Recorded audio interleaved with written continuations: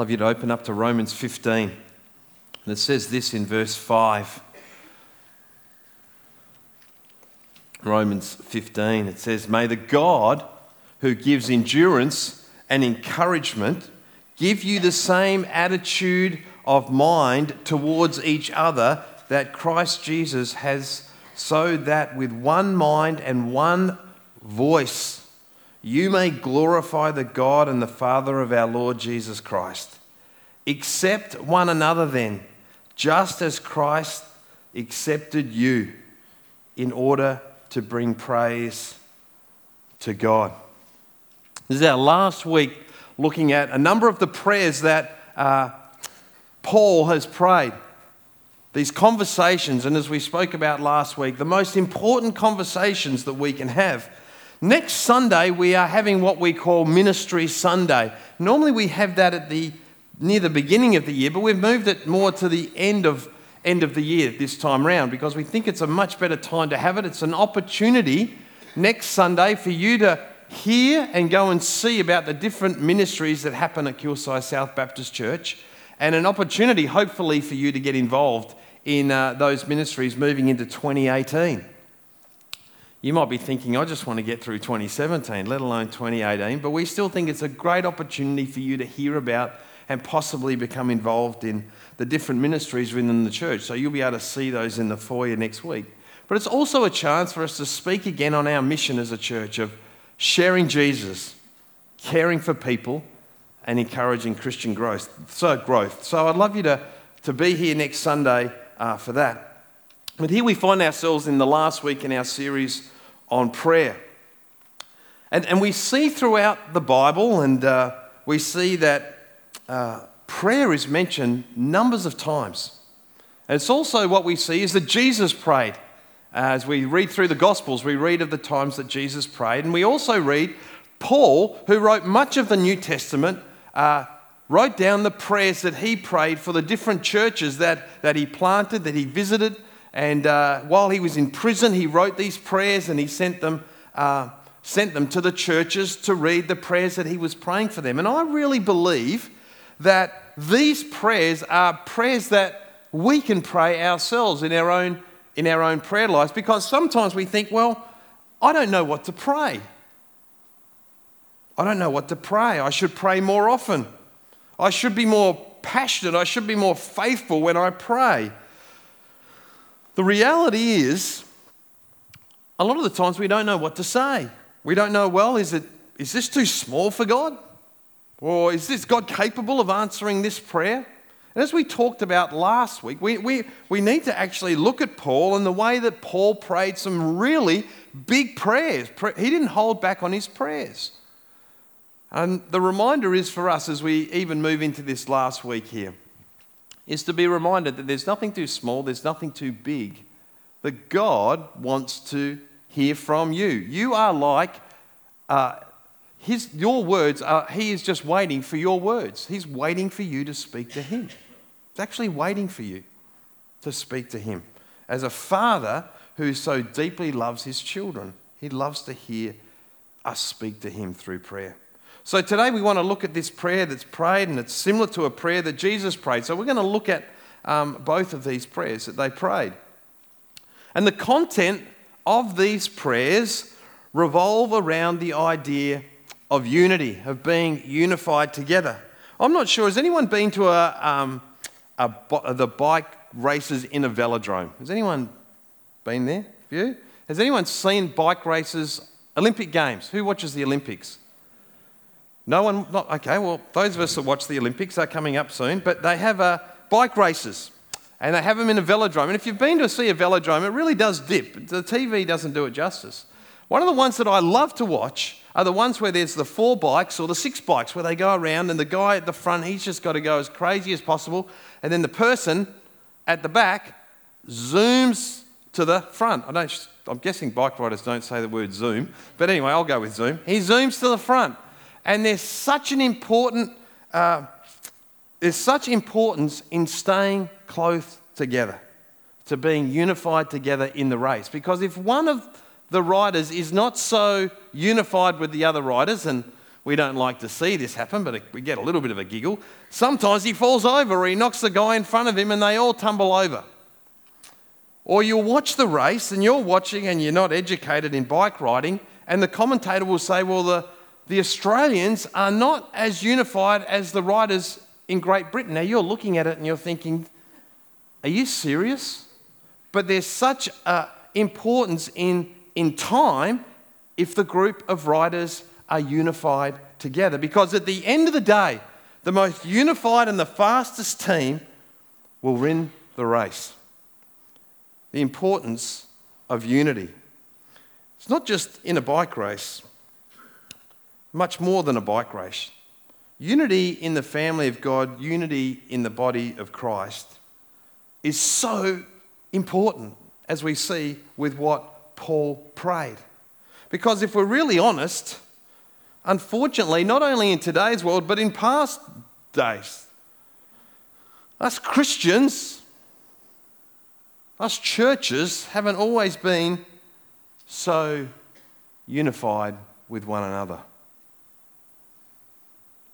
In my 12 years here, I've gone on and on a bit about this, because I would argue with all my heart that one of the great tools of the spiritual enemy, Satan, that he has is to divide the body of Christ. When I was 15, my family returned from the Philippines and we went to our local church, and we walked into that church and there'd been a split the Sunday before. As a 15-year-old boy, you notice different things. And to this day, I still have never forgotten that eerie feeling of walking into that church where half the congregation had left the week before. I don't know who was wrong or right, and I'm not even up here to talk about that. But just the heartache, even as a 15-year-old boy, that I picked up that day. It's one of the greatest schemes to divide the body of Christ. Why? Because when we are united, we are unstoppable in what we can do for the glory of God. Absolutely. But if we're divided and we're deluded, we are weak. Hence the importance of the prayer that Paul prays. Paul doesn't want the church to be ineffective in the way that God wants to use us. So Paul addresses this really important theme of the family of God being unified. Why? So God, first and foremost, can be glorified. A church that's unified glorifies God. And if you're about glorifying God, well, then you want to be about God's business. So here's what he says. Again, he says this. He says, may the God who gives endurance and encouragement give you the same attitude of mind towards each other that Christ Jesus had. Would you treat others as Jesus treats you? Would you think about each other just like Jesus thinks about you? Would you love each other like Jesus loves you? I want you to have the same attitude of mind towards each other as Christ Jesus had. Why? So that we can be of one mind, one voice, that you may glorify God and the Father of our Lord Jesus Christ. Then he says in verse 7, we'll go back to this in just a second, but he says, accept one another just as Jesus Christ has accepted you, so that, why? You may bring praise to God. If we want to glorify God, if we want to bring praise to God, what we do is we treat each other as Christ loved us. We accept each other as Jesus accepted and loved us. That's Paul's prayer. Why? So God can be glorified. And this prayer is pretty consistent with the prayer that Jesus prayed in John chapter 17. Jesus prayed, I pray also for those who believe in me through their message, that all of them May be one. Thank you. May be one. Father, just as you are in me and I am in you. Why? So they may also be in us, so that the world may believe that you have sent me. I have given them the glory that you gave me, that they may be one, as we are one. I in them and you in me, so that they may be brought to complete unity. And this is really good. That the world will know that you sent me and have loved them, even as you have loved me. I could stop right there and just say, amen, follow that, and that's it, let's go. But I've just put a bit more prep in, so I just want to share a few more things with you. But Paul prayed for unity. Jesus prayed for unity. Do I pray for unity? Do you pray for unity for yourself as a follower of Jesus in his church? Do you pray for unity in this church? Do you pray that so that God will be glorified, that God would be known? That we would be as a church so unified that we can actually go out there in this broken world in which we live. Folks, I've learnt this, that no church is perfect. Did you know that? And if you find that church, though, if you do, don't join it, because you're going to make it imperfect. It's an old gag. But I think that we can read through some of what Paul writes about, that there is a model church. And I think in my readings I've been going through Thessalonians. And as you read Thessalonians, you read of a church in Thessalonica. And we read what type of church it is. And it's a church that's full of faith, it's a church full of hope, and it's a church full of love. And it's doing great things. And as I read that, and as I'm reading my readings this week, and as I think about what I'm preaching, and I think to myself, and I look at that, I think, hey, they have things in place for a unified church. That they were a church full of unity. Paul praised them for that. Are you praying regularly for unity in the body of Christ? There's not too many things that I can stand up here and claim I do regularly, but I do regularly pray for this church. But not just this church, but for other churches as well. And I pray for people, even within our Baptist Union, that work with churches that are ununified so that they can play a part to bring back that unity, so God can be glorified, so they can be about God's business. Because it's so important. I think this is a bit of a fast stretch, but I think being a parent of 3 kids can help at times. Of understanding how our Heavenly Father values and loves unity from his children. You know, for Son and I, one of the things that brings us the greatest joy is when our kids are loving one another.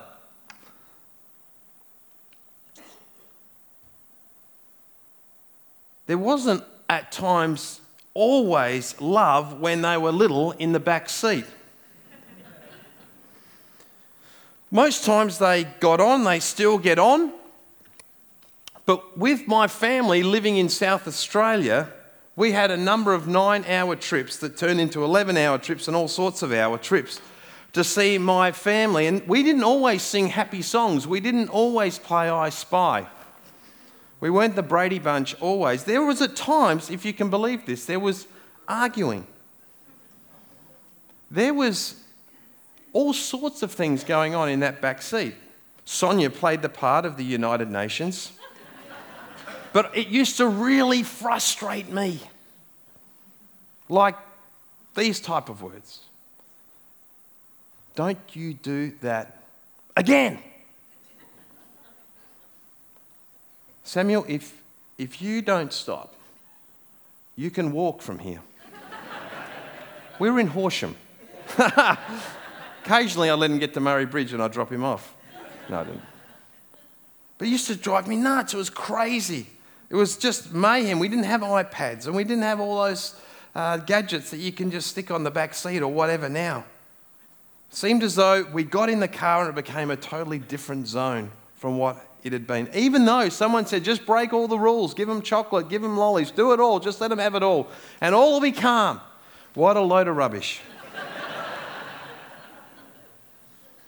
Why is it that so often we do fight in the body of Christ?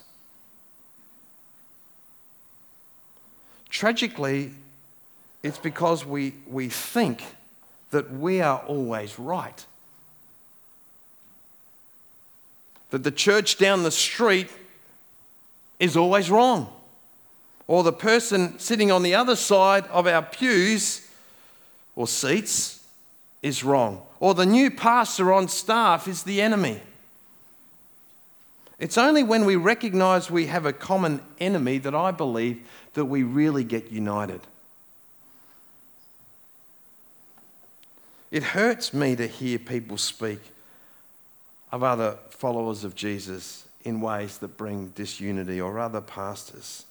We need to recognise that we have an enemy whose mission is to seek, kill and destroy.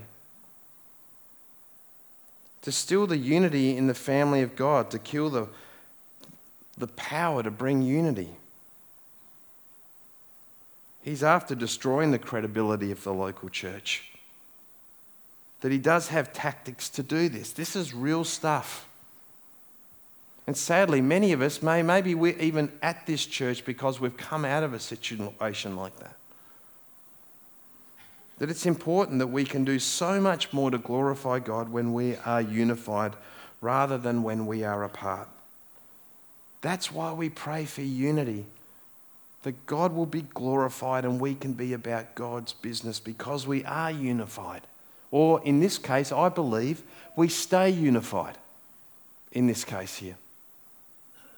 You know, we talked about last week about how Paul's posture when he prayed that prayer that we read last week where he was on his knees. And there are times I'm on my knees. And I would hope there are times that you are on your knees praying, God, I pray for this church here, your church in Kilsyth South, that we would remain unified. May I play my part in that. Even though there might be some things going on that I don't feel as comfortable with that I have in the past even. I want to give you 3 reasons why we should be praying for unity. One is that we desperately need each other. We need each other in the family of God. Paul says this in Romans 12, verse 5. He says, just as our bodies have many parts, and each part has a special function, so it is with Christ's body. In other words, the hand is not the ear is not the foot, and the foot is not the esophagus. We all have separate parts to us that need to work together. They have a special function. What you have is a very special gift, a special function to play in this church. And without it, we're not fully complete. We are many parts of Christ's body, one body. We belong to each other. We need to understand this about unity. It's not uniformity, it's unity. We actually have strength in our differences. It's our difference that gives us the ability to reach many people. Can you imagine if we're all the same? Can you imagine if we're all like me? Just contemplate that for a sec. Okay, that's long enough. My aim here has been, in the last 10 or so years, to never say anything bad about another church or another Christian organisation. That's been my goal in the last 10 years. I might have slipped up every now and again. But that's been my goal. As a pastor, as pastors, we can actually say not so good things about other churches and other pastors so it makes us feel better. And it's a trap that we can fall into easily. And I would say before 10 years ago, it was a trap that I fell into from time to time. It's easy to do. We're not as bad as the church down the road. At least we're not a mega church. At least we're not a country church. At least it doesn't go too long. At least we don't go too short. What we basically are doing there is seeking to make ourselves better, but doing nothing for unity. Snipe comments from pastors, leaders, individuals in a church cause disunity. They do. I'm not saying that at times we shouldn't call out blatant error. If we hear of a church that's saying, well, Jesus just did not raise from the dead. Definitely, we need to be a voice to that. Those sort of things, we need to be a voice. Absolutely. But we've got to be careful that we don't nitpick. We don't pick up on the little things or those things that we think are important, where really they're not. All they're doing is bringing disunity. They're really about my interests, no one else's interests. We all worship one name, and that's the name of Jesus Christ. We need each other, so we need to pray. We need to pray together.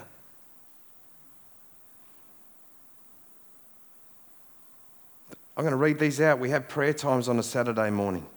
We have prayer times every Sunday morning at 9:40. We have 6:30 Wednesday morning prayers. I would say if you're a leader, you're sitting here, you're a leader in any ministry of our church, prayer should be such a central part of your leadership. One of the things as a leadership we do as a church, some of you might not know this, but once a month, way before even I started, I think it might have been Graham Nielsen lead. Did Graham start it? Yeah. Anyway, John Wright, doesn't matter. One of them did it. And every month we gather as a leadership and we pray. We pray for this church. It's foundational. If you're in small groups and you don't have prayer times, eat less supper. Pray. Gather to pray. Youth, whatever your age, pray. We need the power of God for us so we can be His church. That's a unified church that can be about His business. Second point is this, and the second reason is that the world will see God's love. I love the imagery in Romans 5:7 where Paul, along with his prayer, he said, accept one another just as Christ accepted you in order to bring praise to God. Accept one another just as Jesus has accepted you. This Greek word that's translated into the English language to accept is such a long Greek word that I'm not even going to try to pronounce it because I will mess it up. But this is what it is.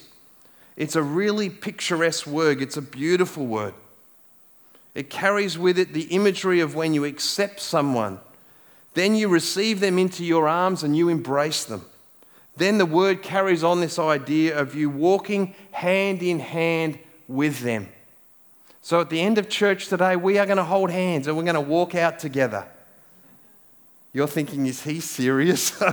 I'm joking, okay? So you can start to laugh a little bit. But it's that image. This accepting somebody just as Christ has accepted you, where He has embraced you. He takes your hand and He walks with you. That's this idea of acceptance. That Christ accepted us even while we were yet sinners. He embraced us. He grabbed you by the hand. That's the type of acceptance that Paul is talking about here and praying. That we are to do that with one another. May we be known for that type of love. May we be known by that rather than, sadly, what some of us can be known for. All the things that we're against instead of being known for what we're against. I think we need to be known more and more by God's grace. That's what we're about. I'm so thankful in my time in the church here that I've seen this in so many of you. That you are a reflection of that explanation of acceptance that I just shared. Where we love and we accept one another. John 13 verses 34 and 35 says this. And Jesus couldn't have made it any more clearly for us. If you're confused, this clears it all up. He says, "A new command I give to you." This is the command that I give to you. Here it is. To love one another. That's the command. As I have loved you, so you must love one another. He goes on in verse 35, it says, by this. Notice what he doesn't say. He doesn't say not by your preference of denomination or what Bible version you use or what music style you have. No, they're all okay. But this is what it's about.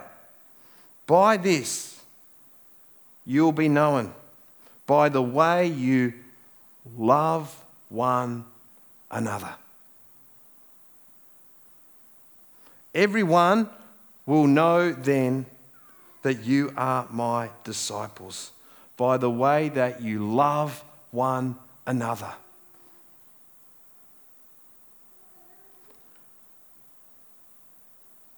This is why we pray for unity. Last point. With unity, we can do infinitely more together. We, the local church, we can do so much more together than when we're apart. And quite honestly, I would hope that we want to do everything to demonstrate unity so that we can do so much more together.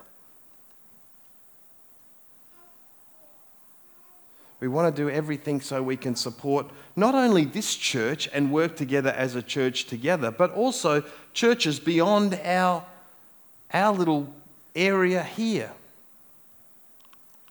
Because here's the thing, we are all on the same team. We're not Geelong and the church down the street is Hawthorn. Sorry, David, I had to bring Hawthorn into it. But it's not like that. We don't like them. We're actually all on the same team. You know, one of the parts of our 3-year plan here at Kilsyth is to draw alongside a church with less resources than what we are fortunate to have here. A church that doesn't have as many people, that don't have as many people involved that have the gifts that sit here. And we want to look for that church and we want to encourage and we want to assist them in such a way that they can do more for the kingdom of God. And you're going to hear about that and hopefully you'll go, bang, I remember that message that, what was his name? Tim. When he preached that message on unity and he spoke about this opportunity that I can play a part to help that church do so much more. I'm willing to go up there and try my piano skills again. Or just to sit there and encourage them and pray with them. Just be there with them. We can do so much more together. KSBC, this church here, has benefited over the years of people serving this church. There's a church called Heathmont Baptist that encouraged people to leave their church to start this church. They raised money for this church. They released people who were important people at Heathmont. They gave up the resources because they could see that they could do so much more by doing this. The Baptist Union have an initiative right now that is worth reminding you of, an initiative called Grow, Give, Go. It's Baptist churches being a movement of people on mission to advance the kingdom of God through new churches in Victoria. So when you put a couple of dollars in when we did that offering recently, that has a significant effect. And maybe for some of you, you may live close by in the coming year. You might move out there. Embrace that opportunity. It can be an opportunity to be involved. We can do infinitely more together than we can do apart. Well, time's nearly up, but I just want to highlight this. When you look back at the first century church, you notice this, how unified they were. They had no buildings. They had no fundraisers. They had so much against them. They were proclaiming Jesus and they were losing their life. Yet this band, this small group of people, this in many ways uneducated group of people, passionate Jesus, was so committed to spreading the gospel of Jesus and to do it in unity. And people who did not even believe in Jesus would notice them. They didn't believe in Jesus, but they would go, there is something about them. What is it about them? They stand together. They're united together. It's something that I've never seen. What is it? And they would tell them. In Acts chapter 4, there's this powerful description. And the author of Acts, Luke, described it this way. He said, all the believers were one. All the believers were one. One in mind and one in spirit. They were unified. They were unified. No one claimed that any of their possessions was their own, but they shared everything they had. Do you want me just to read that again? You might be dozing. Come back and just listen to this verse. No one claimed that any of their possessions were their own, but they shared everything they had. Now that is crazy love. Imagine if I just said to you this morning, as you go, just leave your shoes here. Some of you are going, I just bought it yesterday. I'm not taking my shoes off. I'm not going to ask you to do that, but this is unbelievable type of love. They were committed to the family of Jesus, unlike, I think, anything I've nearly ever read of. I struggle to take my shoes off to give it to someone else. These people loved God so much that they actually literally took their possessions and actually would say, hey, to the church, you sell these possessions and give it to the people who most need it. Listen to what verse 33, 34 of Acts 4 says. And by God's grace was so powerfully at work in them all that there was no needy persons among them. When we're unified, we can do so much more together. The unchurched, those yet saved, need to see a unified church. I think they're a little bit sick and tired of hearing about the love of Jesus. They need to see it. They want to see it. So my prayer would be that you would continue to join me to pray that this church would be a unified church, that this would be a reminder to us that we can do so much more. I think this church could still do so much more. But it's unified, which is terrific. I pray that it would continue to be that way. In a church this size, there's some of you that aren't so unified. Maybe you've got to get on your knees and say, God, I'm sorry. I need to have a much more unified heart for this place. I do. So, God, you can work through me and through your church here. Maybe the first thing we need to do is turn our eyes to Jesus. That's the first place to start, because when we actually do that, unity will flow through your life and through the church. Let me pray. Father,